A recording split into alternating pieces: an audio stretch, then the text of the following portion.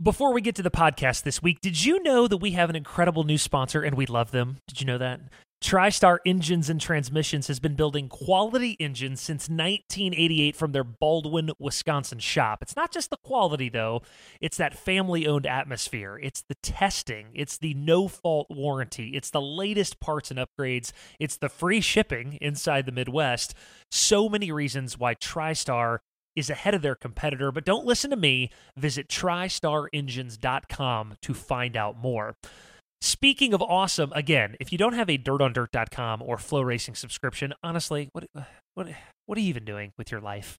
Access to over 1,000 live events across the country, including the World 100, the Dream, the Chili Bowl, Flow Racing Night in America, the All-Star Sprints, and about 100 other things as well. And also all of the DirtOnDirt.com premium content, $150, and you get all of that. Is there a better deal in American motorsports right now? No, there is not. Subscribe to Dirt on Dirt today and get your Flow subscription with it. It's free. Again, the deals are just falling out of the sky. DoD's award-winning Speed Weeks coverage is also coming up, so get locked in for that, as we are every night of Georgia and Florida on demand. So much coverage around Speed Weeks that begins at Alltech now. The Lucas season now starts at Alltech, so don't be foolish. Get your subscription now. Okay, let's go. And most importantly, welcome to DirtOnDirt.com.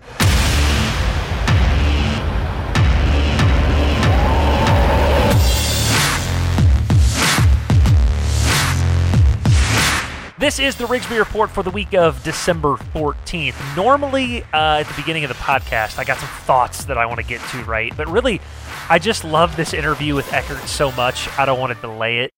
He is as late model as it gets. I adore that about him. It's about an hour interview, and as you'll hear in this piece, there's a saying that is used in late model racing, and that's Eckert being Eckert, and that's perfectly stated. For an hour, it was just Eckert being Eckert. I think you're really going to enjoy it. I will say this one thing really quick before we go. I'm already starting to hear a lot about COVID affecting the early parts of 2021. I think a lot of people thought when that clock hit midnight on December 31st that the calendar would just flip to January and we would be somewhat free. Clearly not going to be the case. You're already seeing what's happening, what I mentioned at the Open with Golden Isles down in Georgia and the shuffle now to Alltech and everything with that. I think Arizona's going to be fine, but it's going to be a rocky road until this vaccine is in place. So I think our January through April is going to look a lot like it looked last year.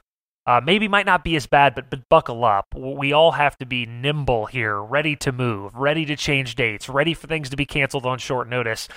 We are not in the clear yet. From the pandemic yet. So I wanted to mention that, right? Let's be patient. Let's be patient. Say that again. Let's be respectful. I realize things could shift on a very short notice, and I hope like hell in mid-spring we're kind of ready to rock and roll by normal in May. I don't know that it'll be totally normal for 21, but I think we'll get closer by then. So, I don't want to wax poetic about this. I just wanted to say let's be sober to the fact that it is going to still be a battle here for a while. We've been talking about how much we hate 2020 for a long time. Just because it turns to 2021 doesn't mean that things are immediately going to be better. So just prepare for that. All right, let's get to it. Rick Eckert. When we talk about the NFL or the NBA or some of the other major sports in the country, we often talk about famous draft classes, meaning guys that were all drafted in that same year and go on to great success. You take the NBA in 2003. You got LeBron James, Carmelo Anthony, Chris Bosh, Dwayne Wade. When we think of that year, that group of guys, you think of them collectively together. And now racing's a little bit different, right? Because it's impossible for everybody to sort of start in the same year. But we do have some of that. And there is a group of guys, a draft class, if you will, that I will always think of together. It is that mid to late 90s group that came up together on the national scene that were sort of the first national tour racers. You have Steve Francis, Donnie Moran, Dale McDowell, especially Chubb Frank to an extent. And as part of that class, you have Rick Eckert. When you think of Havatampa morphing into Extreme and the late Stars days, and when it really became a national tour thing, and into the late 90s and early 2000s, Eckert and that bunch that I talked about were all a part of that class, that group of guys. As more attention began to be paid to dirt late model racing, that group that really helped put our sport on the map. I just wanted to offer a little bit of that context on Rick before we started, because to me, I will always think of him as part of this very important moment in time in dirt late model racing history, part of that class of guys that ushered in, I'm trying to think of the right way to say it, the real modern era of dirt late model racing, and I hope we can appreciate him for that. All right, enough nice things about the guy. I got a lot of questions I want to ask him. Let's get to it. Joining me now on the Integra Shocks and Springs hotline is Scrub Rick Eckert. Rick, I have a hilarious amount of notes that I've made for this interview with you, maybe more than I've done for any other interview for the Rigsby Report, so bear with me because I got a lot to ask you. But first and foremost... Nope. You're going to answer these questions. First and foremost, more important than racing, it was well known in the racing world that your grandson Lennox, was burnt earlier this year in that accident at Port Royal on Labor Day weekend. Can you give us an update? How is Lennox doing? Just kind of fill us in on how he's doing. He's been a trooper through the whole thing. He's really never complained about pain or anything. Probably, I'd say a month ago, all his wounds had healed shut. So they were waiting on that. It took it way longer than they thought it would to get them all grown over. So now the next step is, I think it's Friday. Friday is his first appointment for, they're going to take and go and do laser treatment and cut the scarring it's sort of a new theory. They say that they can cut into the scarring and then maybe new skin will grow out over the scarring. Okay. So he gets his first treatment Friday, which is sort of good and really disappointing when it only takes like 10 or 15 minutes, but they got to knock him out still being that young. Yeah. You know what I mean? So that part I don't really like, but maybe it'll help the scarring. So hopefully all that works out. And that's an 8 treatment deal over once a month. So that's the next 8 months he has to go through that. I truly cannot imagine what you guys went through when it happened. And one thing I think about, and I'm not sure anybody has asked you this question or not, that day in the moment when it happened, did you think to yourself at all, you know what? I don't know if I'm going to race again. Of course, the entire situation was an accident and no one was at fault, but it is such a jarring situation. Did that thought ever cross your mind that, you know what? I don't know if I'm ever going to race again? Well, it did, and if he turned out he wasn't going to be okay, I probably wouldn't have. You know what I mean? But I probably would have just called it off that day. And really, Bob took it really hard because he was dumping the fuel, and it was nothing he did wrong. And the other guy that helps me was holding the funnel, and they were both like, "Hey, we don't know if we're ever going to help again." I'm like, "I get it. I totally understand." You know what I mean? And so we sit a couple of weeks and wait to see to make sure that he was going to come around before we went back to the racetrack. You know what I mean? The support you guys got from the racing community. I know I sent Crystal a message and Courtney and everybody, and were you even surprised a little bit? Like, you know what? Holy shit! I must have made a mark in this industry because I don't know that anybody has ever reached out to people more than you and your family. The support seemed to really rally around you guys. Did that catch you off guard at all? It sure did, and we were right in a moment of when the whole world is a political nightmare, Yeah. and all you see in the news is bad stuff about how bad everything is and how bad people are, and shootings and all that stuff, and you're thinking the world's terrible, and then this happens, and it's a terrible thing to happen, but like the racing community is a very strong community. I couldn't believe all the people reached out and people that did stuff. And oddly, a real odd deal is a lot of it was sprint car guys. You know what I mean? A lot of sprint car racers and sprint car teams did a lot. Some late model teams did too, but it really shocked me that it was all over the whole, even some NASCAR teams like Kyle Busch and Clint Boyer, they sent him some stuff, which is really cool. It shows that when one of us gets down, that everybody will help them out, His Lennox, did he get back to the racetrack at all? I mean, I know he's been recovering and stuff. Will he go back, you think, or it might take a little bit for for Lennox to get back? Yeah, it's going to take a while. He really, be honest with you, he's going to need some counseling because when his mom turns the stove on, he runs out of the room. You know what I mean? Yeah. If the furnace kicks on, he gets panicky. So it's obviously going to take a while, and hopefully we can get him back. Next year, get him wanting to go back. But if he don't want to go back, he don't have to go back. That's not a problem. But I'm hoping that he gets to where he wants to go back. I mentioned in the open, you are a part of this class of guys, yourself, Steve Francis, and Dale McDowell. I especially think of the three of you together that I really think shaped dirt late model racing forever. And as I always do, I did a ton of research for these interviews and talked to all of those guys and more about you. Have you ever stepped back and taken a hard look at that mid-90s through early 2000s time in our sport and thought to yourself, it really was special. It was a unique time that likely I don't think can ever be replicated again. Have you ever really looked at that era, Rick? Because I know you don't do that much, but do you think about that time often? Well, when you talk about it, it was a different time for sure, because it was like back then that you had like Have a Tampa ran just in the South. Yeah. And then up north you had Stars Series. You know what I mean?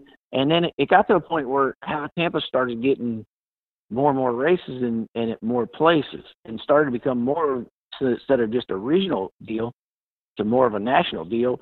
And then some of us guys that ran Stars and that said, maybe we ought to go try that. So Francis and I went and did that about the same time, I think. I'm not sure if it was the exact same year, but I think it was the same year. It was, yeah. And then like we met up with Dale and Wendell and all them guys, and really the series was just starting to branch out, because there was actually some promoters that called us on the side, and one for instance was we were racing at Cedar Lake, and what's his name? Man, if I don't remember his name, I know his name. It's on the tip of my tongue. Orville from Huron, South Dakota. This guy calls us up and he says, hey, you guys don't have a race for like a week and a half. We'll pay you to come out here. We want to put a race on out here, and your series don't want to come. So we're like, Dale, Francis, and I think Wendell went. And so the four of us left Cedar Lake, drove out there to South Dakota, and he paid us to show up. We raced, and it was a terrible race. But I will say one thing: it probably helped the sport some, because like we got there and it was beautiful out. We heat raced, and it starts drizzling. And he's like, hey, we got to get this thing to halfway because you guys can't come back. We didn't want to go back either. It was South Dakota, so we're like, hey, just drop the green. So we go out there, and luckily it had white tires buried around the inside of the racetrack, because it was raining so hard during that race that you had to run out over and tell where you were. You couldn't wipe enough on the straightaways, and we ran all 50 laps. We got done, and we pulled into our pit, and the pit area was so wet and so deep of mud that we were having a hard time load up. But in the middle of that, we had lines for a block along each trailer trying to buy T-shirts. You know what I mean? Which was pretty ironic, because it's raining hard. They're standing in mud up to their ankles. You know what I mean?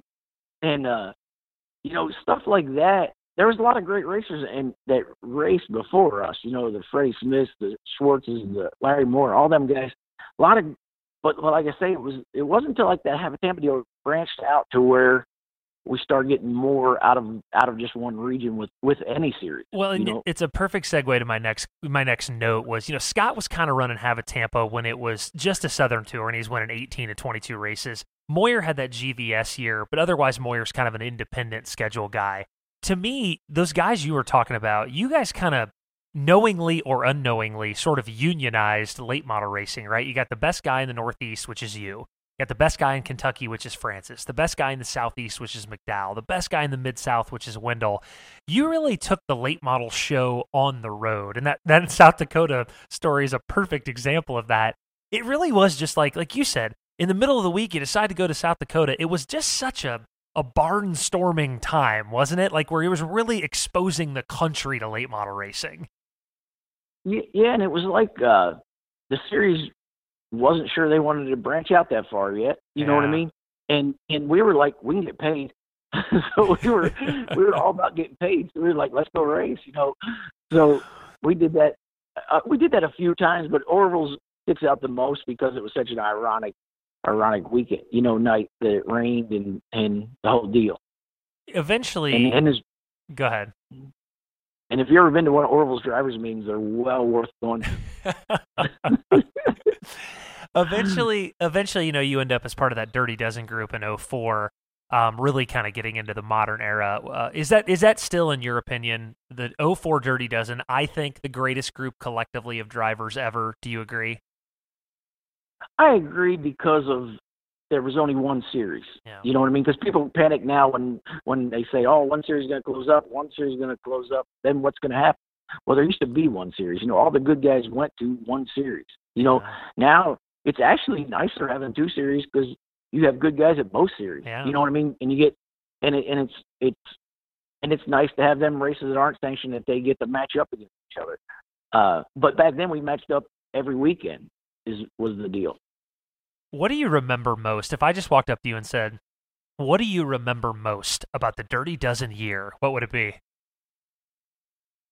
Wow, I have a terrible memory. Most of the stuff is funny. You can't really repeat. Give me something. Come on, give me something. I'm trying to think what that year was. That was well. See, Scott tried to put it together before then. Yeah. And Scott had it. He had it down before then. He had it all put together. It's just he was in left field a little bit. You know what I mean? He was like I like Scott. Me and Scott have been friends forever. We have no problems. And the guy thinks way out of the box. And he thought that deal up long before that. And about had it to go and then fell off the wagon. You know what I mean? So when it came back around, it was pretty cool. That year, probably the most ironic thing was when they called up and said, "Hey, we all need to meet at this airport and have a meeting." And it's like, huh? It's like, yeah, we need to meet at this airport and have a meeting. I'm like, well, okay, because the airport is in Pittsburgh, so I said, I'll just drive. It's 4 hours from me. And we went there and we sit down in the room with these guys and they're like, I'm gonna tell you what, you hear a lot of bad things about them guys. They were from South America, South Africa. I can't think South of their Africa, names, yeah. but, Bobby Hartzliff and that group, right? Yes, Yeah. that group. So we sit down with these guys and you know, we're a bunch of hillbilly dirt racers, and these guys don't even really speak very clear, you know, the total opposite of us. So they're like, well, what do you guys want? And we're like, well, you know, we'd have to at least race this many times with this amount of show-up money, and they're like, okay. And we're like, huh? They're like, yeah, okay, that's what we'll do. So we're like, okay. So then in the middle of the season, partway through the season, them guys said, hey, we got races. People want us to go race in Texas for like 2 weeks. So we just say, hey, we can't go for that kind of show-up money to Texas. And they're like, well, how much do you need? And so we said, we need double. Okay, no problem. You pay us double. So really, actually, that year was pretty ironic, but actually for a racer, I mean, that was the year everybody split. You know, half the guys went with Doug Bland and the good years, and realistically, we all know who paid for most of that stuff. You know, right. That year. At any point, didn't you wonder to yourself at some point, though, like, man, listen, I don't want to name names. I don't want to say anything. In 04, I was at an outlaw race, and there was somebody walking around literally handling, I'm going to say it again, handing bundles of cash out. And I'm like, after the race, like, hey, man, here's $1,000, here's $1,000. And I thought to myself, I don't know if this is going to last. Did you wonder that a few times during the year? Yeah, we wondered it every week. You know, I mean, to be honest with you, we're like, this can't keep up. But you know, them guys they get a bad rap, but they were great guys, and never once did they tell you they were going to do something and didn't do it. Yeah. You know what I mean? Yeah. I mean, you just got them on the phone and said, hey, this ain't working. We're going to try this. Okay, we'll do that then. You know, which I'm not the guy that thinks that the race drivers and owners should run the series, but sometimes they need to be listened to. Yeah. You know what I mean? Is my opinion. Your former crew chief, Robbie Allen, and I talked for a long time before this interview. You guys were, of course, together for, I think it was about 8 years in the height of those Ray Vest days, that orange hauler. Him and I talked about the orange hauler forever. It's one of the most iconic haulers in our sports history. He brought up a great point to me. At the time when you and Francis and McDowell were really running up and down the road together, think about not just the drivers, but the driver-crew chief combos. Dale McDowell, Shane McDowell, Steve Francis, Chris Francis, Rick Eckert, Robbie Allen. Francis said to me, because I talked to him too, that combo of people, driver, crew chief, could never be repeated. 3 guys together at once, all on the same tour, traveling the country. I think he's right about that, don't you? I mean, that is a monster driver, crew chief combo with those 3. Well, that's a good point for sure, because really most teams nowadays, the driver is the crew chief. Yeah. You know what I mean? And that's the way it was back then too, except for a few of us had crew chiefs, and it actually, the weird part was a lot of times we run and we'd race in the South for a month. We would just stay at Dale McDowell's shop. You know what I mean? Francis would stay there, I'd stay there, Wendell would stay there. Like it'd be like a truck stop. We'd all just and then when we got in another area, we stayed at another guy's shop. You know, and we all got along and raced each other good, and it was a fun time of racing. It really was. It was competitive racing, and it was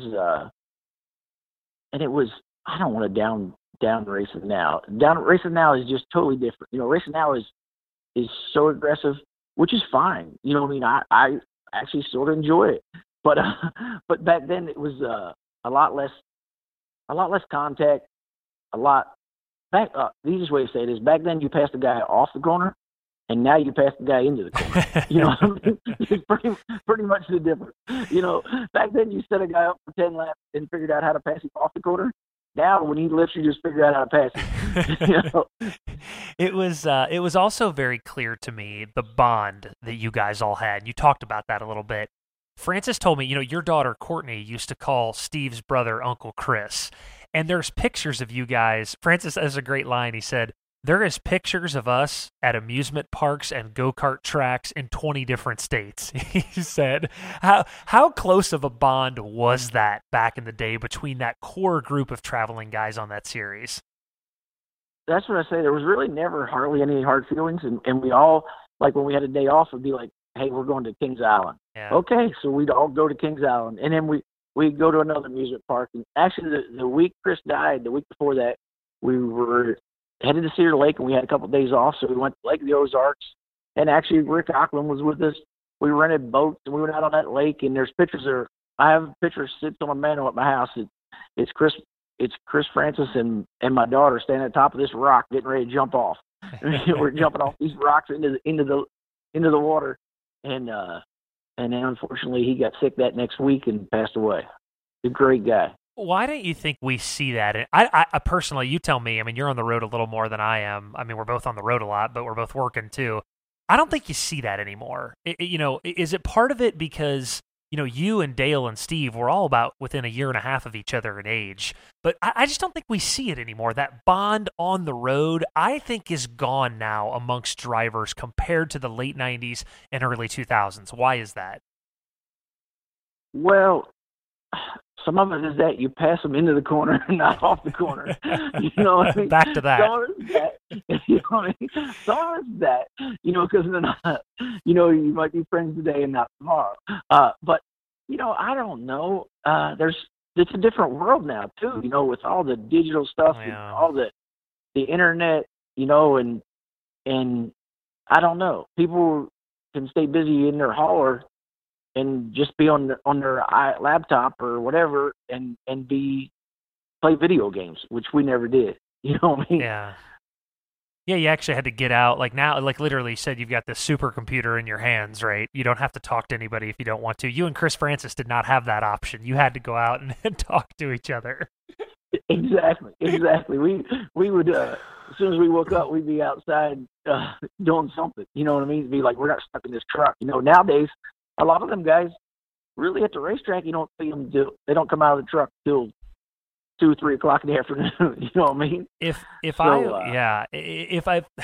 I was gonna walk up to you and I didn't really know anything about dirt late model racing, like I knew very little about it, but I knew you raced for a living, and I said, hey, Rick, I heard you race for a living. How was your career? How would you answer that question? what was the question again? If I walked up to you and I didn't really know anything about dirt late model racing, right? I just knew that you were a race car driver, and I just said, "Hey, Rick, I heard you raced for a living. How would you say your career was?" How would you answer that question to somebody that didn't know a lot about racing? I'm probably like every other racer. Say we didn't win near as much as you would like to have, but worked around a lot of great people and a lot of great car owners and sponsors, and so listen, every teacher I ever had said I was a slow learner. So for me to be able to go out and do and make a living at what I love to do for most of my life, to me, it was pretty awesome.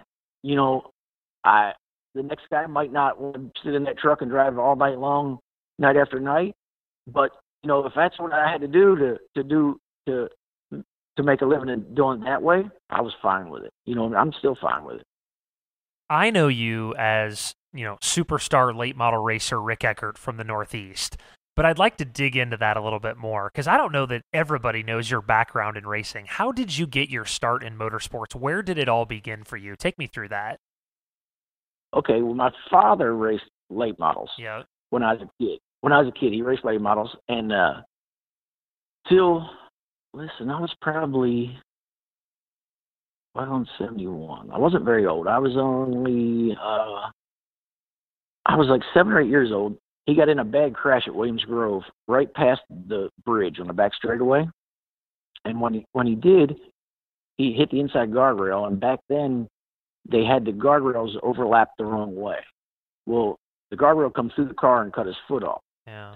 So that ended our racing for 10 years. Wow. He didn't race. So when he came back to racing, he got a street stock car, and he came back and started racing. And so I helped on it. And then I turned 15, and there was a racetrack up here called Trailway Speedway, and they had a figure eight car where you could just take a car right off the street and run figure eight right through the middle. So he was going there to race anyway. So I got me a car, and I went there and I figure eight raced. And then like the next year, I got a street stock car, and then we probably never would have had late models, but my father got thrown out of the racetrack that ran the street stocks we ran. So he went and got, the next year we got 2 late models, and we went to Sealands Grove in 1984 was the first year I ran late models. But you're in New York, right? So you're pushing posse territory there. So how did you? I know you've got a little bit of sprint car history. How did you? It's not like you're born in Fairbury where everybody races a late model. How did the late model not sprint car thing happen? Well, the late model deal, because my father ran late models, so I ran late models for some years, a few years around here, and then one point. We got a sprint car, and I ran it for about a year, and I was racing it in a late model the same night, and so it was way too hectic, and I was working on both of them, and I knew nothing about really either one of them. So I figured out it was easier to just work on one, and we had more late model stuff. We did sprint car stuff, so we just sold the sprint car stuff and just kept running late models. What is it like racing for a living, in essence, for 30 years? So literally your livelihood is on the line each night with your performance, and you've done that basically for 3 decades.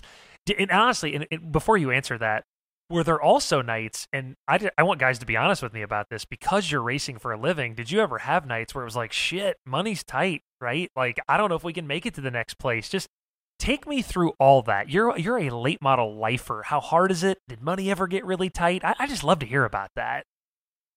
Well, fortunately, I went on the road. The first ride I had on the road was Robbie Allen's dad, Bobby Allen. Yeah. I got a ride with him and went on the Star Series. So that only lasted about a half a year. It was right towards the end of when Bobby was was able to fund the team. You know what I mean? Mm-hmm. And Robbie was crew chief in it. And then when that ended, I got back in my dad's stuff and we went on the road, which I never got paid anything to drive my dad's stuff. I did all the work and we put all the money back into it. You know what I mean? Yeah. So for a few years there, I drove my dad's stuff and we ran that Star Series and I'd come drive all night, get home Sunday night, and then get in my truck and go to work.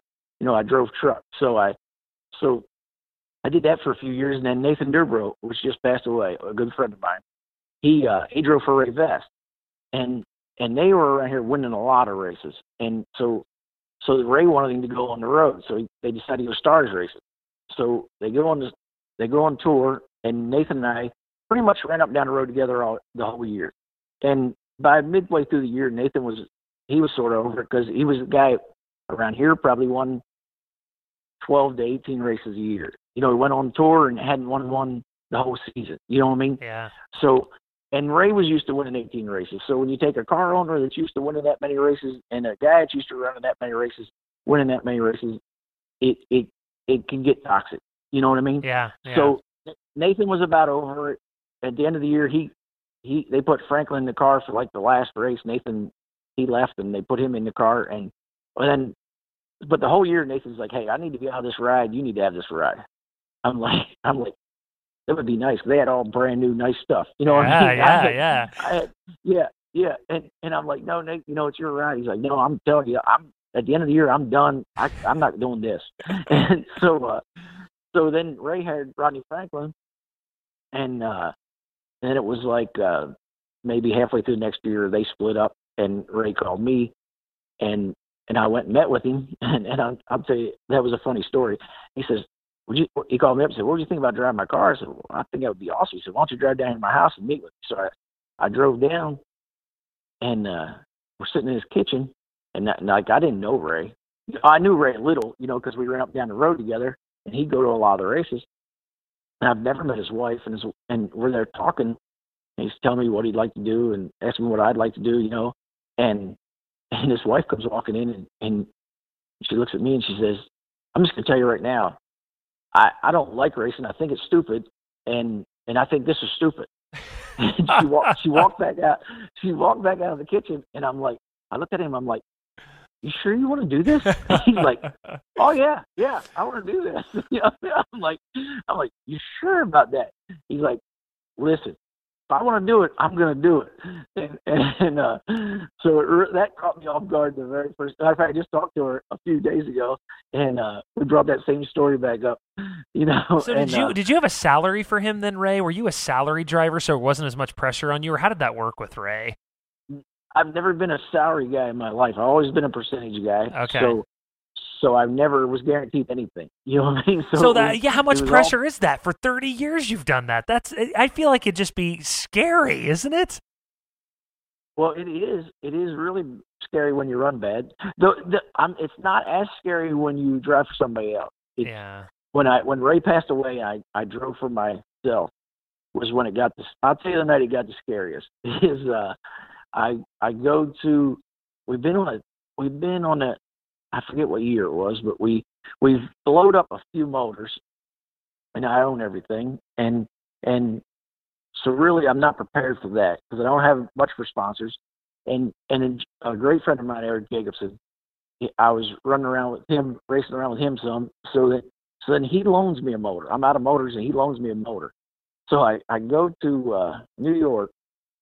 We had this New York swing and then back to Lernerville. So we go to New York. We go to Canada. Come out of Canada, my truck breaks down. Oh God! The transmission goes crazy. So I get it to a Freightliner dealer in Syracuse, and John White, who owns Gibson Express, he got me into this truck dealership, and we had to race Canandaigua the next night. So he talks them into, they loan me some big construction truck, hooks to my trailer. I hook it to my trailer, and I go to the racetrack. So now I got a borrowed truck. My truck's sitting there broke down. I got a borrowed truck, and I go to this racetrack, and I got a borrowed motor. And we hot lap, and we break a motor. Oh, God. I had my motor. I had my motor. We break my motor. So I get my backup car out, and we're running second in the feature and blow up Eric's motor. Oh, God. So I'm like, I'm done. I'm like, how many signs does this guy need, And so I call Eric up, and I'm like, there was two different times this happened. So I call Eric up, and I'll tell you the second story too quick. So I call Eric up, and I was like, listen, man, I got bad news. I said, I blew your motor up. I said, but listen, I'll fix your motor before I fix mine. I said, it ain't no big deal. He said, well, what do you got for Lernerville?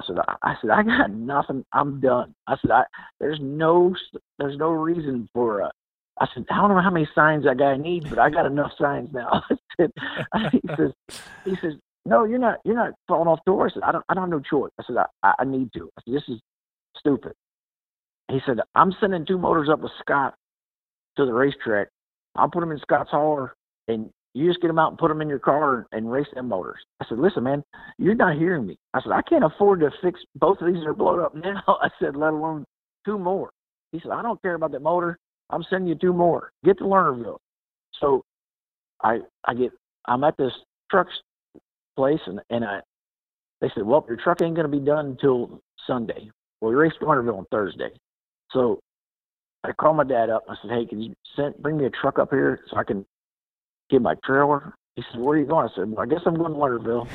He said, you got any motors? I said, no. So we're waiting for him to get there. We unload both cars, pull both motors out, clean the oil systems. So when we pull into Lernerville, we got no motor and no car. So Scott shows up at about 2:00, and so we get the one motor and we stick it in, and we get it done. We race. The next day we work. We had to go get a motel room because I didn't even have a place to stay. You know what I mean? Because our truck was in New York. Yeah. So race that weekend. When the race ends Saturday night, I get my dad to drive the truck and trailer home. I get in with Tim Fuller, ride back to Syracuse to get my truck, and drive back home. So that was if it wasn't for Eric, I'd have quit that time. And then one other time we're at Attica, and I think it was right before this. I think it was the same year because we were having trouble with the motors, and we go out and we hot lap, we qualify, and we set fast time on the first lap and blow up on the second lap. And I pull in, and Zach was working for me. Little Zach. Yeah.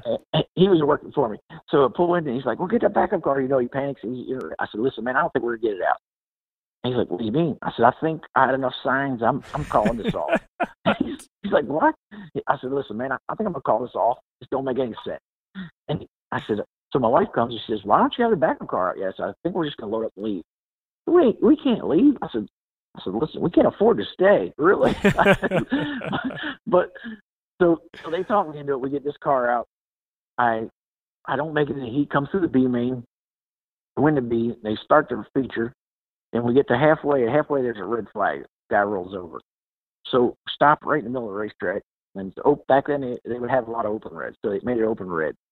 So Zach walks out and he says, "Hey man, did you park over a water puddle?" Oh no, Zach. I said, Zach, we're sitting in the middle of the racetrack. I don't think there's any water puddles out here. I said, why? What are you telling me? Well, there's water all under the car. Oh, God. So we popped the hood open, and the radiator's got a hole in it. So I said, okay. I said, let's go. I said, go get a radiator out. I'll pull in there. So I pull in. While they're flipping this guy over, we change the radiator. We come back out and just get out on the track in time. And they drop the green, and we drive back through the field. And I was up to 5th then. We drive back through the field and past Josh with like 2 to go to win the race. So that night was like the best ever and the worst ever. You know what I mean? All in one night. You almost retired that night, and instead you won an Outlaws race at Attica. That is incredible. Those stories are perfect though, right? Because that is exactly what I was looking for, and it goes to my next point. I said to Robbie Allen, I said this about you. I said, he's really done everything in our sport. He's one of the most famous guys. Oh, by the way, happy birthday. Today is your 55th birthday today, is it not? I believe it is, right? Yeah, I wasn't going to tell you that. Yeah, I thought yeah, so. Thank you. 55th birthday today. And I said to Hog, why does he still do this? And especially after those stories I'm just hearing.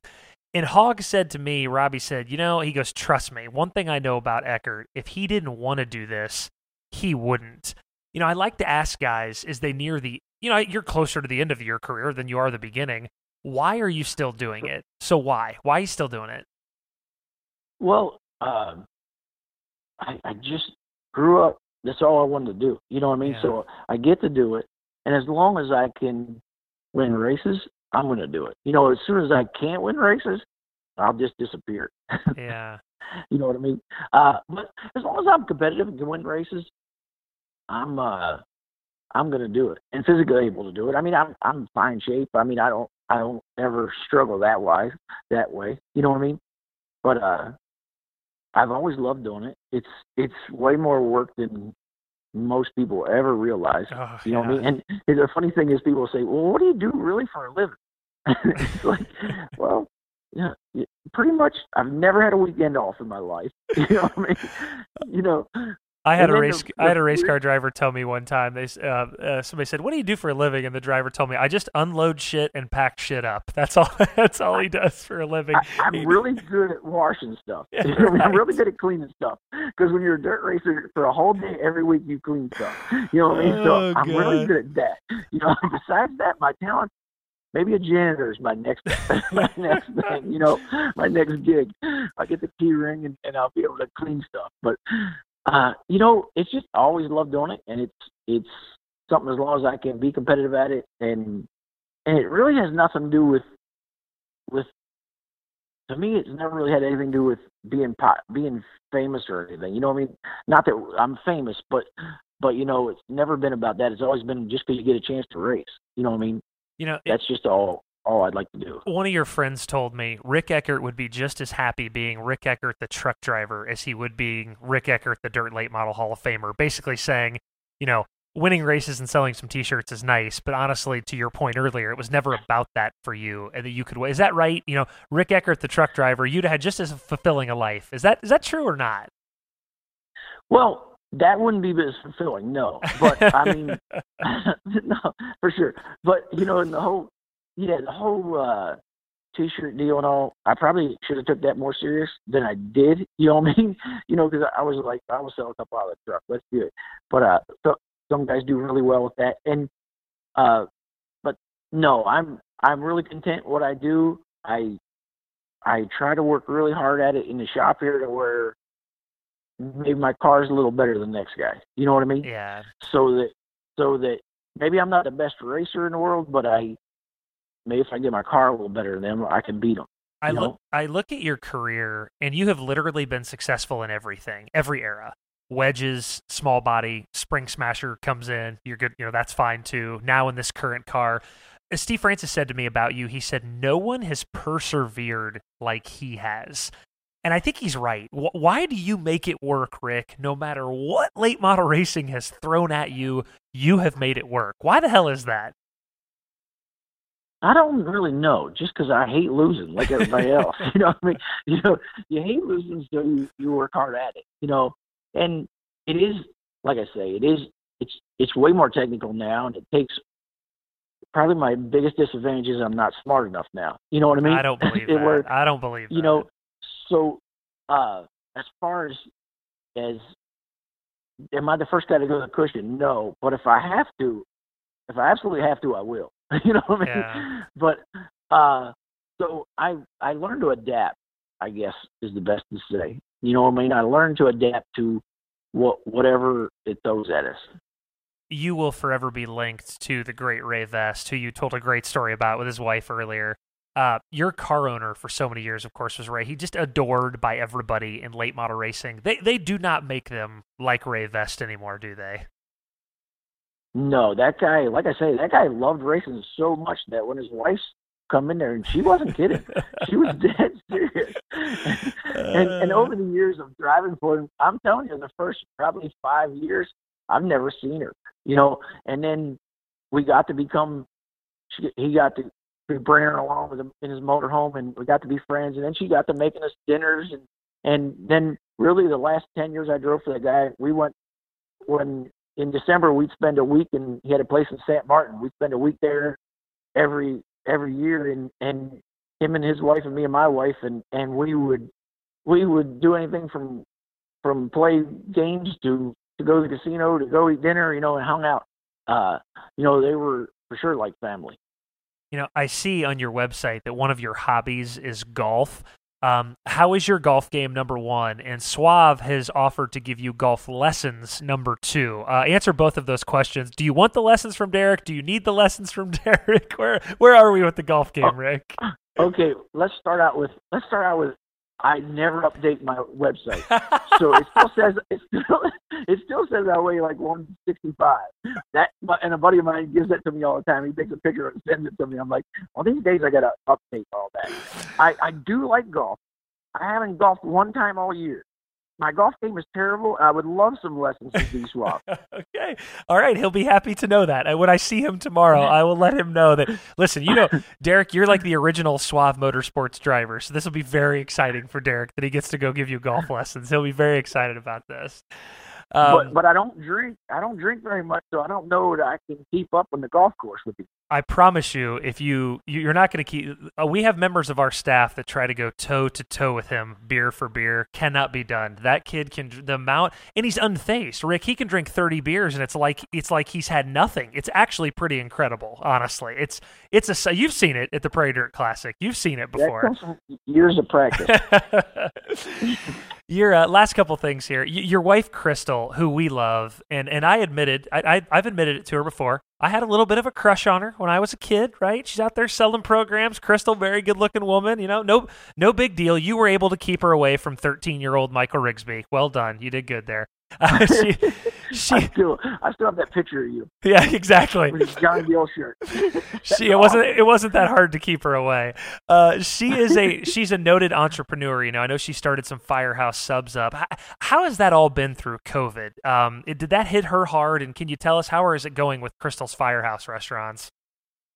Yeah, that's not good for her. She has like 3 franchises, and the whole COVID deal is not good for anybody. Let's start with that. But for her, it has helped some fast food restaurants. But with the way the Firehouse formats or the way they're laid out and stuff, they don't have drive-throughs. So really, at the beginning, it was terrible because everybody was so scared they didn't want to go in anywhere. So they all just went to drive-throughs. You know what I mean?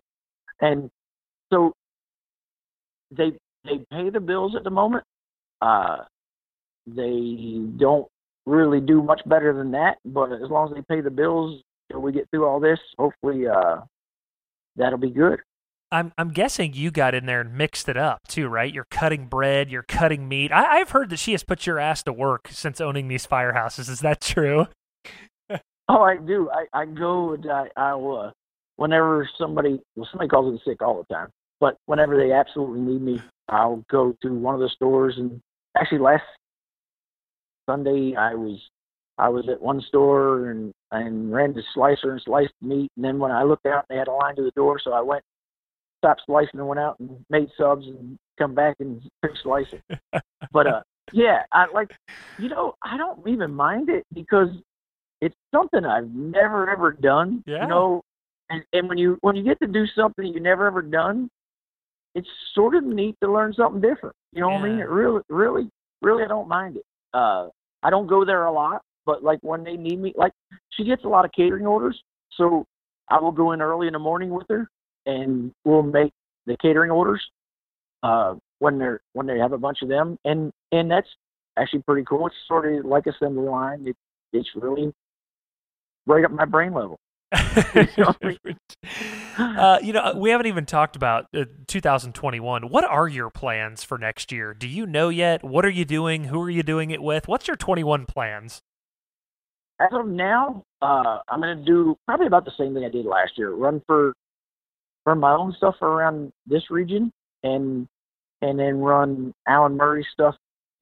At like I think we're to start in Florida, and then Alan. He's going to race a little more this year, he said. So I think his goal is to try to run most if not all of Summer Nationals. So I'll have that month off, from his car. But sure. really Port Royal has stepped up around here, and there's a bunch of racetracks that the late model purse around here has got better, you know, and there's some decent races around here. So, you know, when I can leave my house at 3, my shop at 3:30 and be back by 11 and get to race for $3,000, it's not the end of the world. You know what I mean? It's really not. Would you ever go back on the road full time, or are those days past? Like if somebody said, "Hey man, I got this ride for you. I need you to run the entire Lucas tour next year." Are those days over for you? Would you consider it? You know, Alan and I have had this conversation, and he's a little more gung-ho about it than I am. And the only reason the only way I will do it is the way that I haven't done it in forever, is to have enough crew people and enough resources. You know what I mean? Yeah. I feel like the last part of my career, I never really. It's hard to take a one crew guy and one driver and keep up with the teams that are out there now. Yeah. You know what I mean? They have for the simple reason is there's a lot more work now. You know, with the spring smashers and the shock dynos, yeah.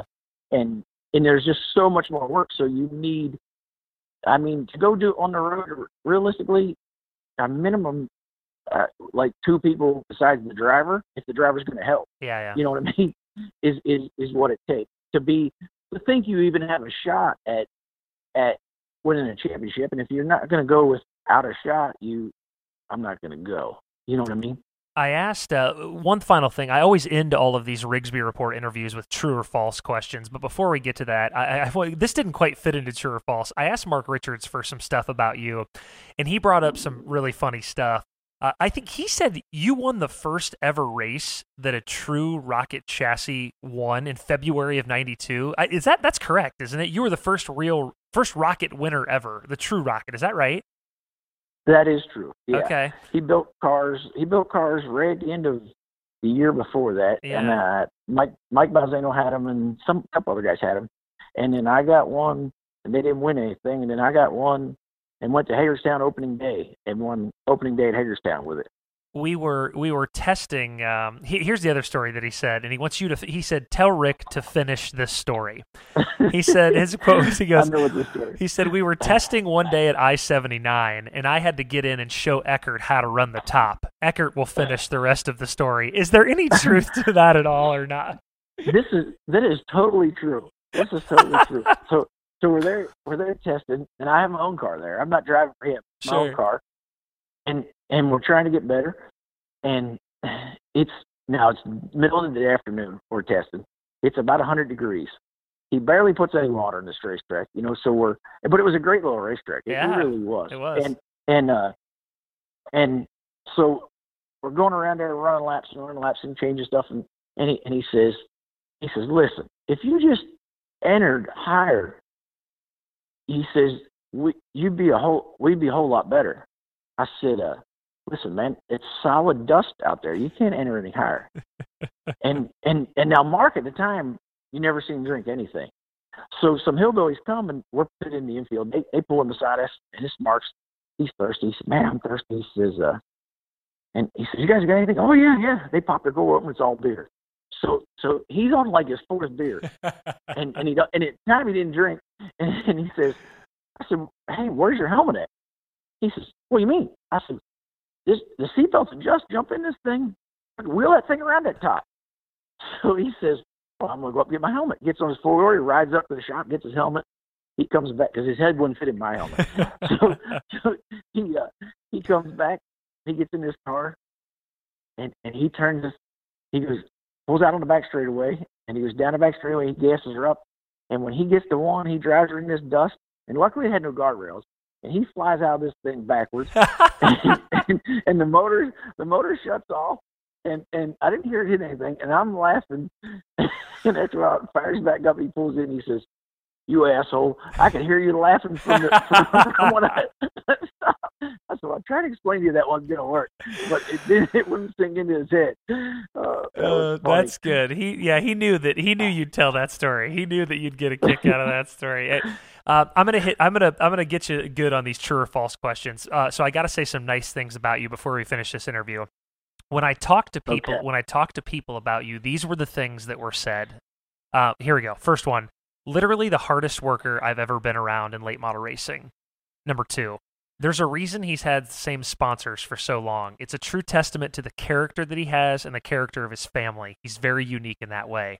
Third, we used to have a saying, it's just Eckert being Eckert, and we meant it because he was so ornery, but you could always say that to mean so many things because he's one of the best guys we knew. Sure, Rick was ornery, but at the same time, he was one of the best guys we knew, and that was Eckert being Eckert. When you hear that stuff, those are your peers, right? That's Francis and Eckert and Richards and McDowell talking about you. What do you think when you hear that stuff? Well, I don't sugarcoat anything, so I tell it how I see it or whatever the truth is. If you don't like that, probably won't hang out with me. You know what I mean? So, no, I feel good about that. You know what I mean? Yeah. And pretty much it's all true. Pretty much is all true. All right, so speaking of, we're going to finish on true or false. I got 4 true or false questions for you. Number 1, true or false? You once, in a minivan, with Steve Francis driving, directed the Kentucky Colonel to pull onto Bourbon Street in New Orleans, which, by the way, you're not supposed to drive on Bourbon Street in New Orleans. He did that very illegally because you told him to. True or false, Rick Eckert? That is true. That is true. But he fell for it, and we got a good parking spot. He said the same thing. All right, secondly, true or false? You once had a hard night of partying, let's just call it like it is, and perhaps the next day you are a little bit hungover at the racetrack. It happens to all of us, but you went out there and won the race the next day. But because it was so hot at the track during the event, it was 109 that next day, perhaps during the victory, you won the race, you may have been fighting back a little puke during the race. True or false? Well, I will tell you the story. It is true. And if you want to hear the story, I will tell it. Yes, please. Okay, so me and Burkhofer were always buddies. Me and Brian. So a lot of times when he was on tour, we'd go test, and we'd actually get in each other's car and run them just to see what that guy, what he liked. Yeah. He'd see what I like, you know. So working out of Brian's shop, and he has some buddies there that are just crazy. So we go to a go-kart track. It started out innocently. We go to a go-kart track. We're running these go-karts. It's the same deal. It's 100 degrees, and there's nothing there to drink but beer. So we start drinking this beer. Next thing you know, we end up at a bar. Next thing you know, we close the bars. So I get back to Burkhofer's and lay down in the truck. Well, I put one foot down to keep me in the bed because I thought I was going to fall out. So next thing you know, I'm laying along the curb, puking, which I probably shouldn't say this, but it's true. So I don't mind saying it. So I'm laying. So I get up in the morning and I drink. But if I drink water, I would puke it up still cold. Like I couldn't keep anything down all day. This Burkhofer's laughing at me. Everybody's laughing at me. So we get ready to go to the racetrack, and we were going to the great big racetrack right there. Davenport. No, the other one. The big one. West Liberty. With the trees in the middle. West Liberty. We're going West Liberty. And it's not 20 minutes from Burkhofer's shop. I can't even drive my truck there. So I said, Francis, you're going to have to drive my truck there. I said, I got to lay down. So he drives my truck there. We don't go 10 miles, and he gets pulled over by DOT. So we get DOT. It's a whole nightmare of a trip. So we get to the racetrack, and we get out, and Richie Lewis was running series then, him and Greg Martin and all them guys, and they were all a great group of guys. And they're like, man, what is wrong with you? I said, man, I'm tore up. So they said, we got to drink Gatorade. So they sent a guy to the store to get Gatorade. and luckily this is before cell phone, so we're all good. You know what I mean? Yeah, no pictures, so, right. Yeah, no pictures. So we heat race. I finally get this Gatorade to stay down before the heat race. I'm like, man, I think we're going to be okay. So we heat race, winter heat race. And we start outside Polis Scott feature. So I get in this car to go for the feature, and I told Robbie, I said, hey, Robbie, I said, this is before cell phone, so you needed directions. I said, walk over to that ambulance. I said, ask them people where the hospital is. And he said, what? I said, ask them people where the hospital is. I said, because when this feature ends, I'm driving this truck straight to that hospital. I'm going to get my stomach pumped because I think I'm going to die. So he says, okay. So they dropped the green this feature, and at West Liberty has a little scoreboard getting into 3. Yeah. It used to anyway. I don't know if it still does or not. And I passed with Scott, and it was typical West Liberty. About halfway through it, it rubbered, and I can't even read the scoreboard in the 3 anymore. My eyes are so blurry. So race ends, win the race. So they interviewed me, and they were all laughing, because they all knew what the deal was. So they make fun of me in victory lane. They said, "Yeah, you've been sick all day." I said, "Yeah, I've been really under the weather." Well, my wife is listening to this somehow, this interview. So I get done racing. We drive to the truck stop. I said, "I'm gonna go to this truck stop, turn the air conditioners on high, and just hibernate for 12 hours." So I get there and I go to the payphone. I call my wife, and she says, "They said you're sick." I said, "Yeah." She said, "You think it's something you ate?" I said, "Possibly." She says, "Oh, okay." She said, "Well, I hope you feel better." So I hang up. So the next day, I get up, and I felt better, and I called her, and she says, "Hey," she said, "I got to thinking about that." I said, "What's that?" She says, "You were at Burkhoffers." Oh, no. Yeah. She says, "Probably wasn't something you ate, was it? Probably something you drank." I said, "That's probably more like it." Probably more like it.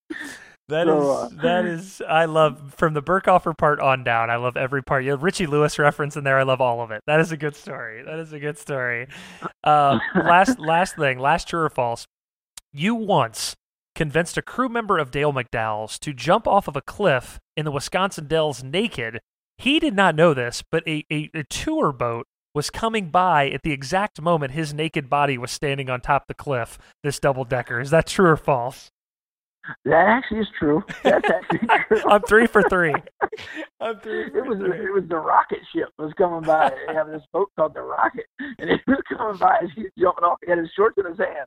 He jumped off that cliff and hit the water. I went 3 for 3. Right, that really was amazing. I've wanted to sit down and pick your brain for a long time on a lot of things, and you've just had such an interesting career, and it's just an interesting year. I cannot tell you thank you enough. We did almost an hour, and I told you it was going to be 30 minutes, and we went 60. So thank you so much. Thank you so much. Please give Lennox our best, and tell your wife, Crystal, who we love, hello, and give Courtney, say hello to her too, please. And, I think we'll see you here in Florida. Speed Week starts in about a month, so it's not very far off. But thank you so much, man. It was really a great hour, and I hope you enjoyed it too. Cool. Yeah, it was fun. Thank you. Do you want the deal of the century? I have the deal of the century. If you buy a car or truck from Baum Chevy Buick in Clinton, Illinois, new or used, you get a lifetime subscription to Dirt on Dirt and Flow Racing with it. Lifetime. Until you're dead. They're truly the friendliest people in the car or truck buying arena I've ever met, and my next car, for sure, me personally, my next car is going to be bought there. Check them out at Baum Chevy Buick. That's BAUM, ChevyBuick.com. The best in the business, and a lifetime subscription with it. That's literally a several $1,000 value you're getting. Check out BaumChevyBuick.com today.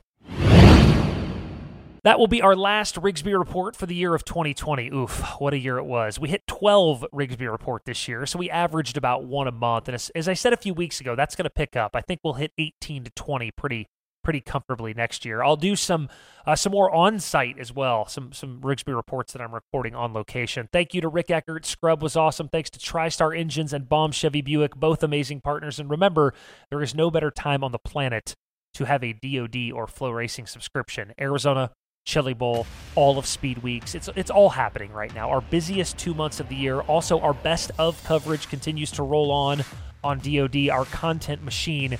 After changing oil in the fall, we had to change the oil on the content machine. It's back and rolling here as we get ready to crush 2021. Merry Christmas to everybody. Happy holidays. We'll see you from Arizona here in a few weeks to get started to rip. So keep it locked, man. DOD and Flow. We got a lot of stuff coming. Thanks.